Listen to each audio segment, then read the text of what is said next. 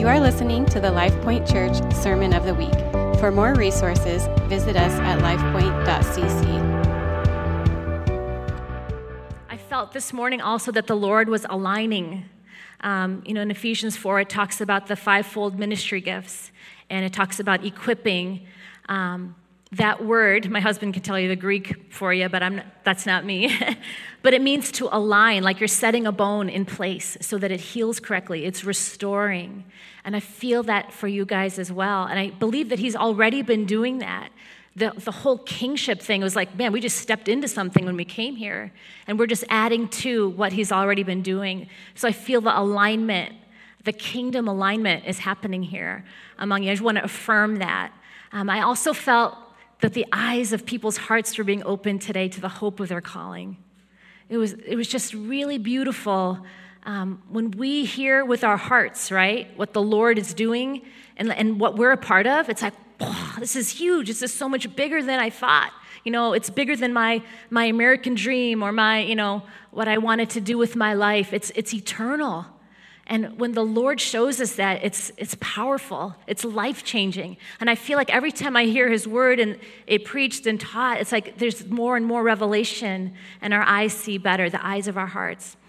And just real quickly, God needs to use all the gifts in this home, in this house, in this spiritual house. I know we come from a generation where there are a few gifts that are recognized from the front, but that doesn't mean that there aren't other gifts in the body. So you're not off the hook because you're sitting over there or back there, okay? If God's house is to be built, and Jeff was talking about that this morning as well, we all have to do our part, okay? So I feel like one of the things we should pray for tonight is the activation of gifts and learning to recognize them in one another as brothers and sisters in the household of God and pull them out. I think when people have seen something in me and spoken, I'm like, oh, really? You see that? And it just spoke life into me, right? I think all of us who have stepped into something, there's been someone who's called something out, right? So, let's pray for that tonight. Let's pray for the way God wants to build his house. It's so exciting.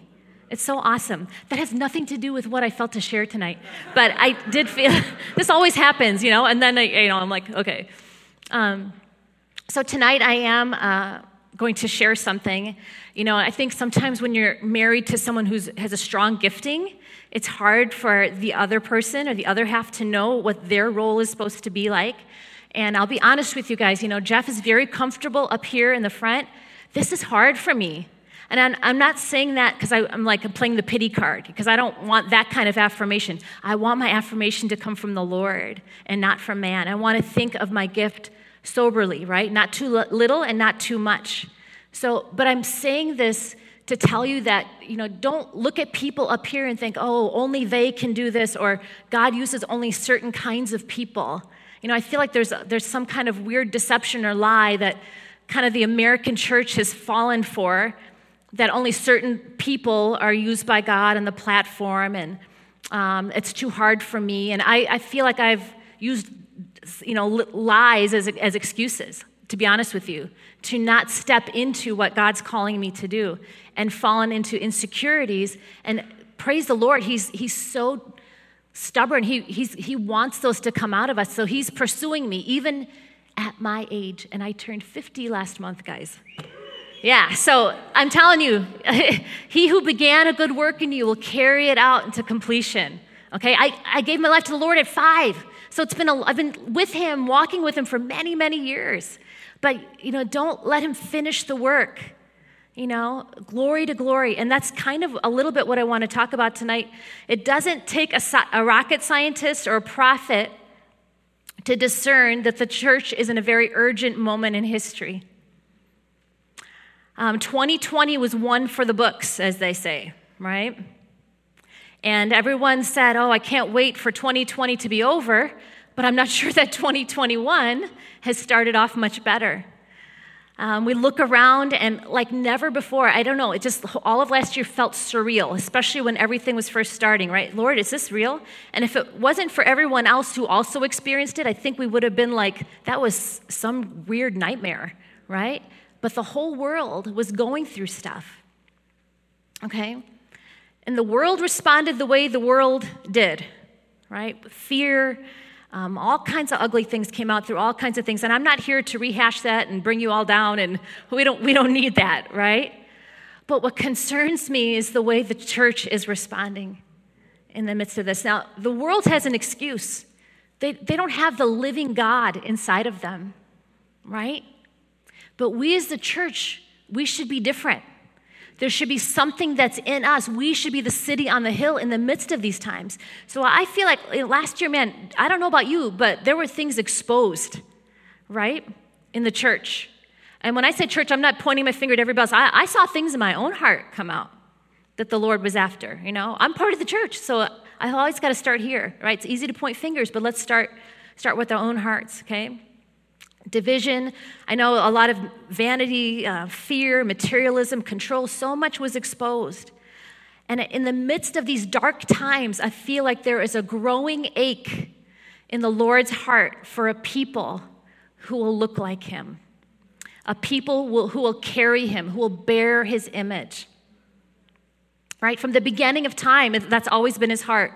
From creation to Israel to the church, he wanted to relate to a people so the people would be the representation of him, who would embody him. Romans 8:29. For those God foreknew, he also predestined to be conformed to the image of his Son, that he might be the firstborn among many brothers and sisters. Okay? As believers, it is our destiny to be conformed to the image of Jesus. It is our destiny. It is in the Father's heart. It's burning in his heart for us. It is our new creation birthright and our privilege and aim to become like Jesus. You see, Jeff mentioned this morning, but oftentimes we think of salvation as the ticket to heaven, something for the future. But what salvation does is it injects us with supernatural DNA. There's a new life, supernatural life that's being given to us, okay? It opens the door for us to look increasingly like our big brother Jesus, okay? We're to look increasingly like our big brother Jesus. So, according to Romans 8:29, then the church should be growing a big family of Jesus' siblings who bear his image. Okay? And I feel like this is a burden on the Lord's heart. And I want to ask you guys this because I always want us to look at our own hearts first. But I feel like the Lord is inviting us into a burden that he carries. Part of our role, we think of prayer as a time to unload our hearts and to share our burdens with him. And it totally is. It's the best place to pour out our hearts and to give him those things. But do you guys know that he also carries burdens? That there are also things on his heart that he wants us to join in with him to carry? That's part of our role, right? In intercession, our priestly role. And to be image bearers, to have a people in this hour, I feel like is one of these burdens that the Lord is inviting us into. And I want to ask you guys, Life Point, can the world see the Father's family resemblance in your life? Can the world see the Father's resemblance in your life, the Father's family? So what does it mean to become like him? Well, let me tell you what it's not to become like him. It's not necessarily supporting a particular political party, okay? I'm going to leave it at that. Not going to go anywhere with that. It's not just attending services. It's not just being involved in ministry. These days, people cheer for Jesus like he's some kind of team mascot. Jesus doesn't need fans. He doesn't need our support. He doesn't need our vote. He's already king, right? What he's looking for are people whom he can possess. People whom he can possess. Okay, I feel like in this hour, many people are wearing Jesus. You guys remember those Letterman jackets? I don't know if they do that anymore, but like JV and varsity, if you played a sport, you got a big letter. I still have my husband's. I didn't know him in high school, but for some reason, we still have his varsity, Letterman jacket. Okay, and they have the patches, and I did this and this.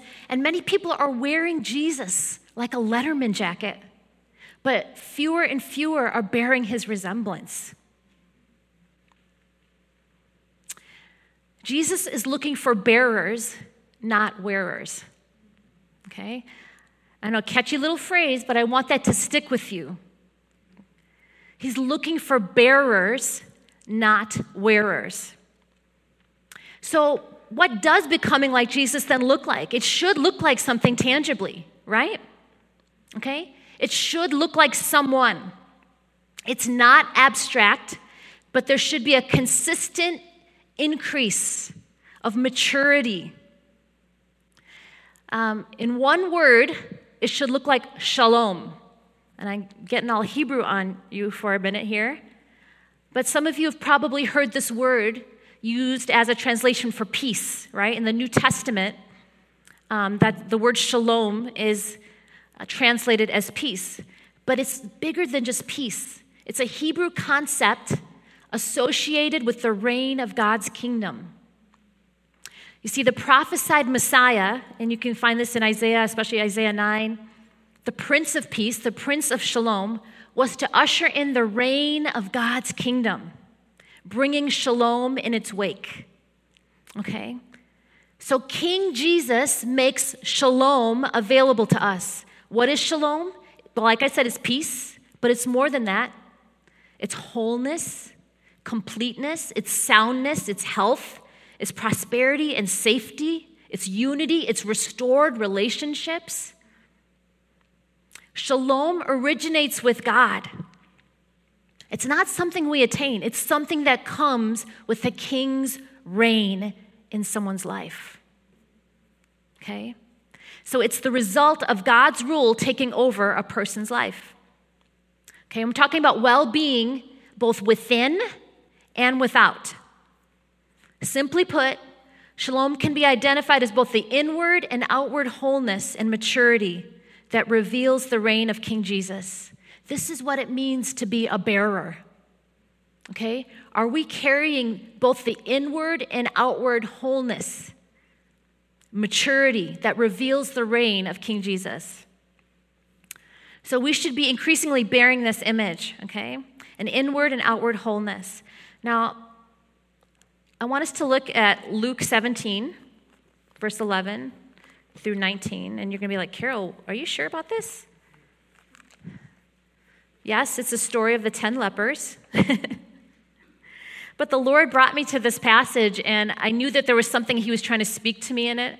And so this is what I feel like he wants to share with us. You know, a lot of times I feel like I've never really studied this passage. I've always thought of it as like when Jesus does something nice for you, make sure you say thank you. But like a lesson in spiritual manners or something. But I think there's more that he has in there for us. So let me read this real quickly, beginning with verse 11. Now, on his way to Jerusalem, Jesus traveled along the border between Samaria and Galilee. As he was going into a village, 10 men who had leprosy met him. They stood at a distance and called out in a loud voice, "Jesus, Master, have pity on us." When he saw them, he said, "Go show yourself to the priests." And as they went, they were cleansed. One of them, when he saw he was healed, came back, praising God in a loud voice. He threw himself at Jesus' feet and thanked him. And he was a Samaritan. Jesus asked, "Were not all 10 cleansed? Where are the other 9? Has no one returned to give praise to God except this foreigner?" Then he said to him, "Rise and go. Your faith has made you well." Okay, so a couple things I want to look at in this passage. As most of you know, lepers were people that people didn't want to be around. They were ostracized, right? They were actually quarantined, a word that we are very familiar with. They were social distance. And it's a funny fact, 4 cubits is the distance that they had to remain away from people. That equals 6 feet. Yeah, so I'm not making this stuff up, okay? And I didn't pick this story because of that, but it just happened to be, okay? So here we hear them call out to Jesus in a loud voice from a distance, because obviously they had to be socially distant, okay? And they said, "Jesus, Master." okay, which indicates that they had some kind of revelation that Jesus carried power, because most people didn't call him master except for the disciples. So this was unusual. So they were most likely calling out for some kind of miraculous power and not just money, which was often what they asked for, alms. Okay? So they had some kind of revelation that Jesus had authority and miraculous power. Maybe they had been watching him and the disciples from a distance for a while. But even though they didn't mention healing, we can assume that they were asking for healing.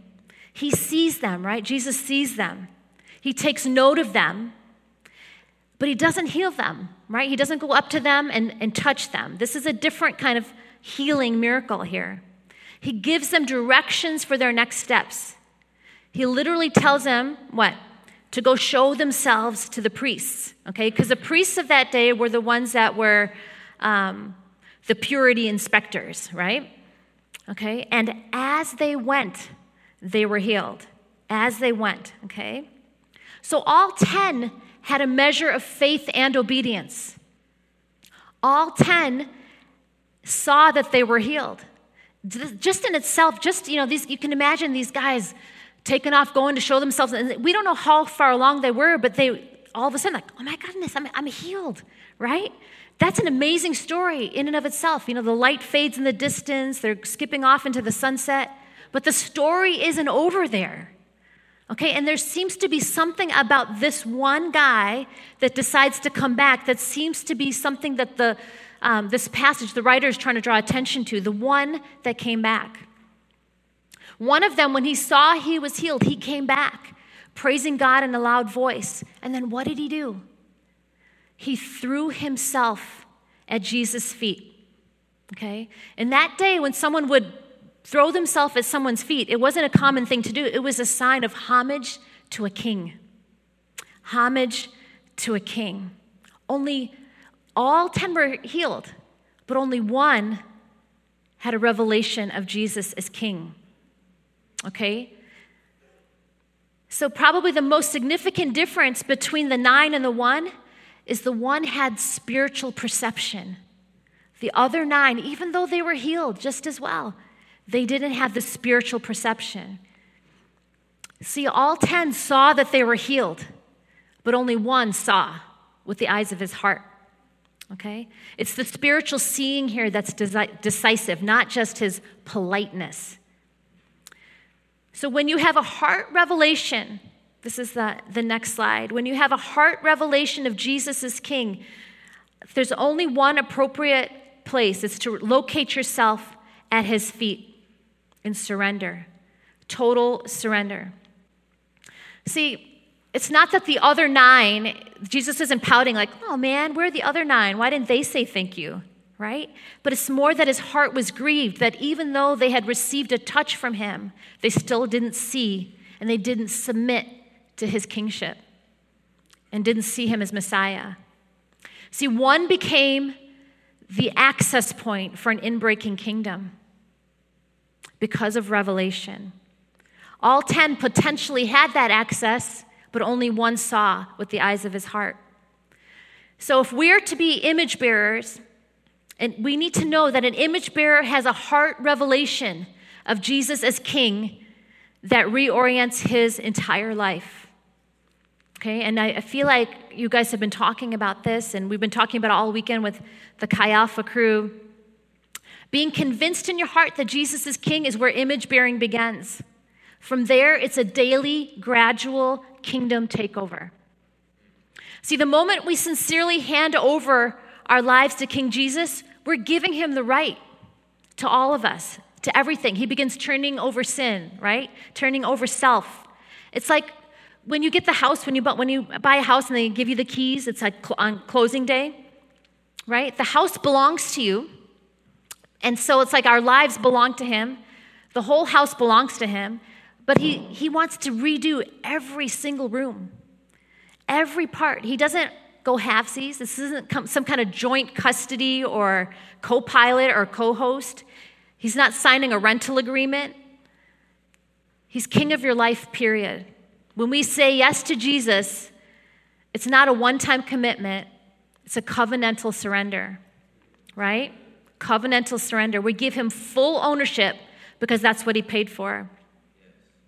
1 Corinthians 6:20, remember, we were bought with a price. 1 Peter 1:18, we weren't purchased with perishable things like silver or gold, but with the precious blood of Christ.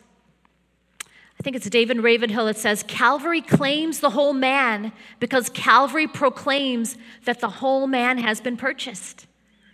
Right? When you buy a car and you pay for the whole thing, you don't come home with just the steering wheel. Right? Okay? How ridiculous would it be if, you're holding the bumper under your arm and walking home?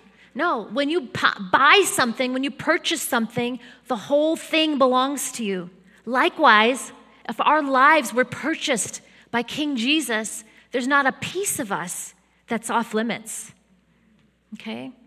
So if we don't understand this, I know I'm kind of going over the top here to make this point, but if we have to understand that there's a complete transfer of ownership, Otherwise, we're going to have this religious mindset that offers God parts and pieces of our lives, maybe just the parts people see, but then we keep the inside things that aren't whole and complete yet to ourselves. But if shalom is the goal, to look like Jesus, both seen and unseen places belong to him, right? Okay. We continue sometimes, even as believers, to carry bad habits and broken ways of thinking, don't we? Okay? Jeff and I have this little joke. We'll say, we'll do something and we'll say, but my whole family's like that, right? As if that's an excuse to continue in that pattern of behavior. Let me tell you something here. You're not a part of that family anymore. I mean, you are, but there's another family, right? And that father is whole, and now we're walking into that wholeness with him. Okay, we have a new father and a new family that we're a part of.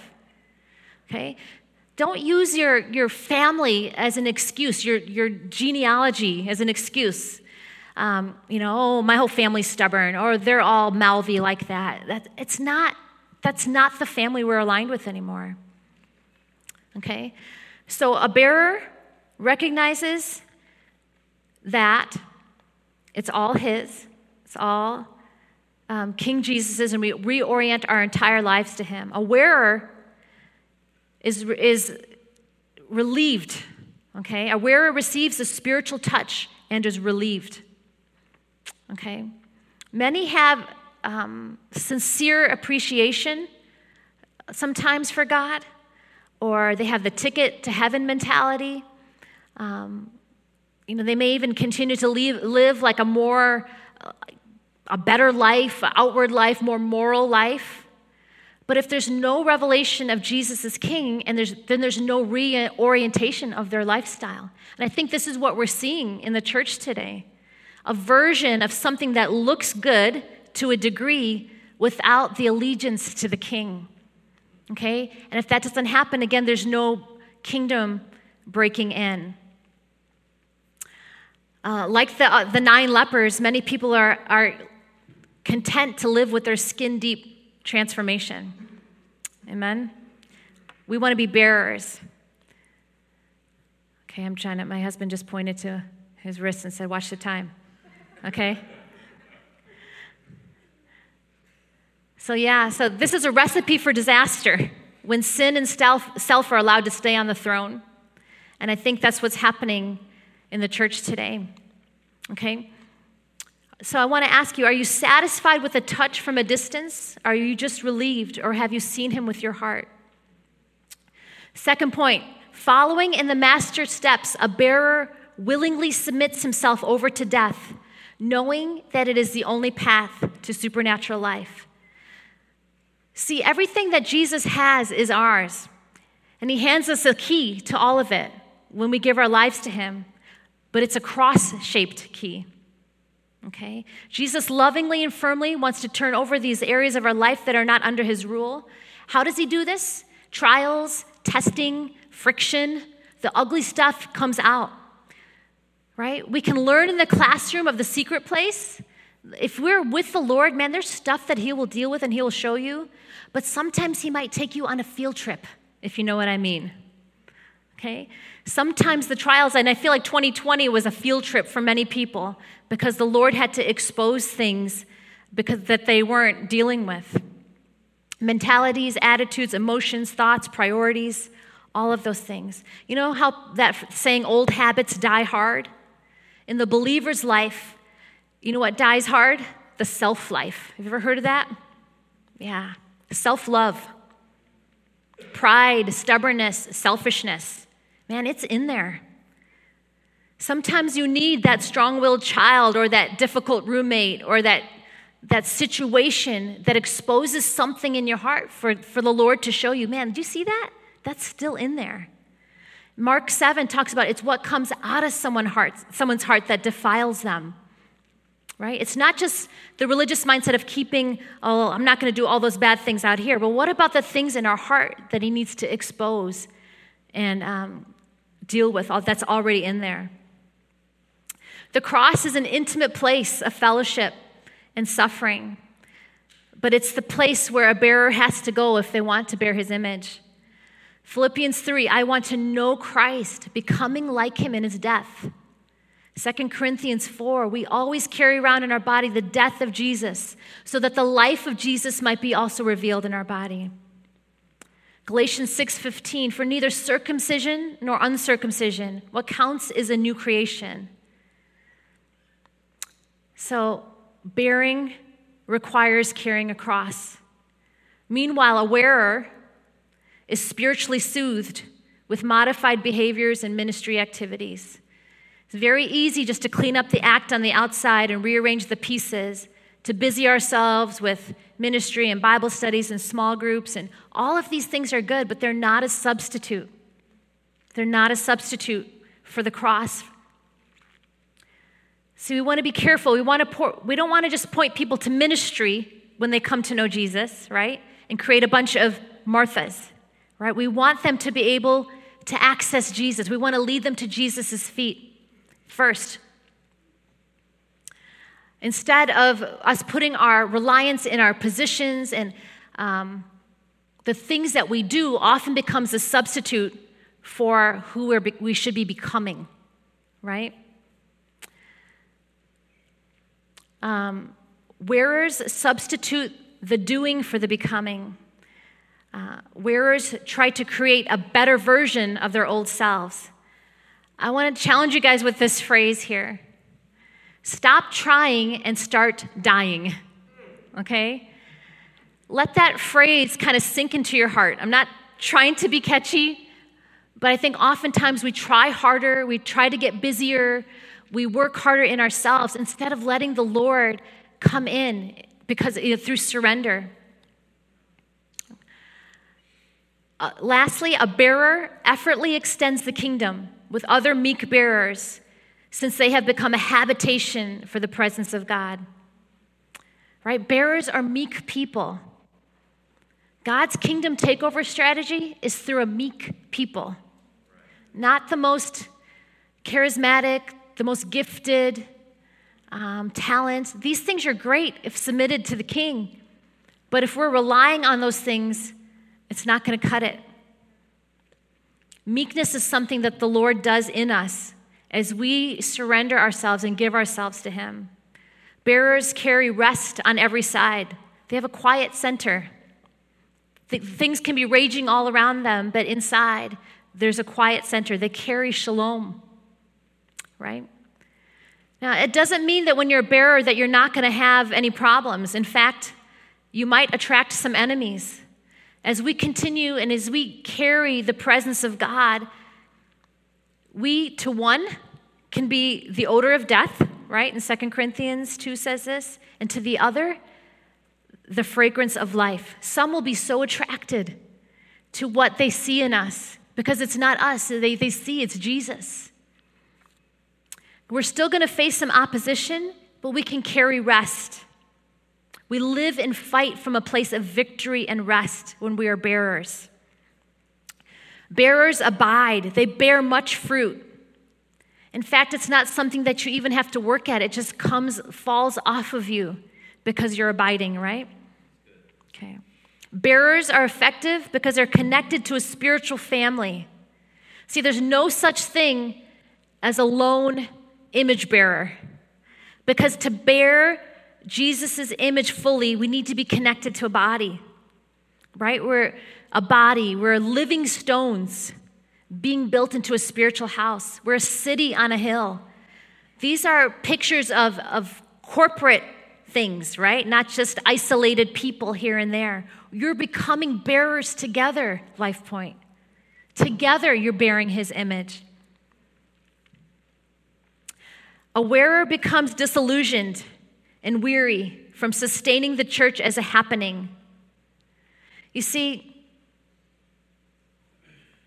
trying to do church and services and ministry in our own strength, apart from the path of the cross and being filled with the power and the presence of Jesus, gets tiring. You get weary. You can't build a spiritual house for God with carnal tools. It's like trying to build the Taj Mahal with a toy toolbox, right? We need Jesus. We need him to fill us. Unless the Lord builds the house, those who build it labor in vain. Psalm 127. And Jeff talked about this morning, be careful how we build. The fire's going to test it. You see, we've created a lot of man-made systems that collect lots of people. At least they used to collect a lot of people. But they don't care about bearing the image of Jesus.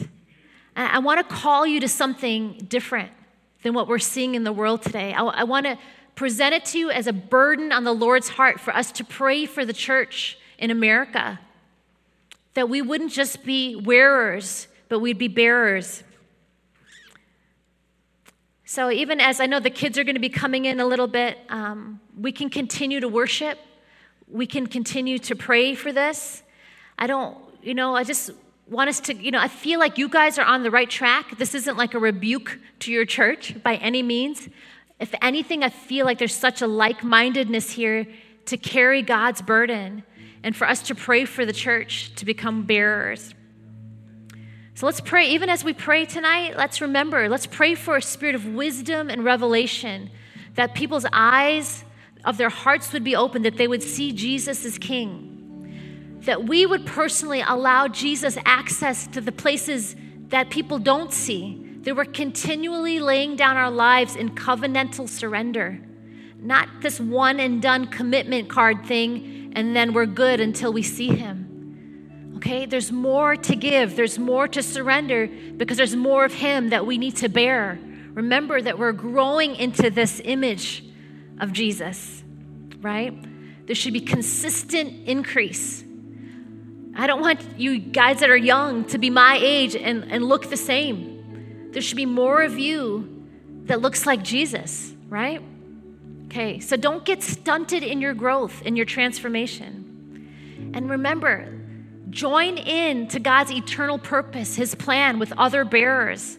Let him build you as a spiritual house. Man, you guys, what an impact when you guys carry the wholeness and the healing and the completeness as God does a work inside of you and outside of you. Man, what a light and testimony it is going to be to the world, especially today. Like when people see someone carrying peace, it's like, wow, what do you have, right? Anxiety is rampant. Nobody knows what peace even looks like. The church should be carrying that. We're the bearers of that shalom. We are the bearers of that shalom. Okay, we can expect that kind of stuff from the world, but I want to call you up into this. Okay, as your big sister, who is also still growing up into Jesus. So let's pray, and then we'll continue to worship and go after the Lord and pray. Thank you, Jesus. Father, I thank you for your word. I thank you that you are doing a work in our day, in our nation. I know it looks dark, it looks bleak, it looks like a mess. But what a time for the church to rise up into her destiny. Lord, shake off all the stuff that isn't of you. Lord, if there's a mixture in our lives, Lord, if we're looking for some kind of external validation from men, even as believers, even as a church, Father, will you shed those things off? Let our heart's desire be only to please you, Father. Lord, we want to be set apart. We want you to have every corner of our heart. So again, we say, here we are. We avail ourselves to you. Would you build us up into a spiritual house? God, we don't even fully understand what that means, but we thank you that you've given us your Holy Spirit and you've given us tools. So Lord, we're praying even now for the activation of gifts. Lord, I pray that you'd break off fear, intimidation, things that inhibit people from stepping out. Lord, I pray that you would call forth things that are dormant and buried and laying low. God, we don't have time for that. Lord, there's a house to build. Lord, we want to house your presence, not for our sake, Lord, but for the sake of the mission. So we're saying, have your way in us as a people, Lord. I pray your blessing over this house of faith, Lord, over Life Point. I pray that this body of believers would rise to their destiny for this region. Lord, that whatever is stamped on them, Lord. God, you don't look at numbers. Lord, you're not looking at talent. Lord, you're looking at hearts. You look and evaluate so differently than man does. So I pray, Father, for this church, Father, that you do such a deep work of shalom. Lord, that they might rise into your image and that they would be bearers, Lord, in this generation, in this region, for your glory, for your name's sake, for King Jesus' name's sake. In your name we pray. Amen. This has been the LifePoint Church Sermon of the Week. For more resources, visit us at lifepoint.cc.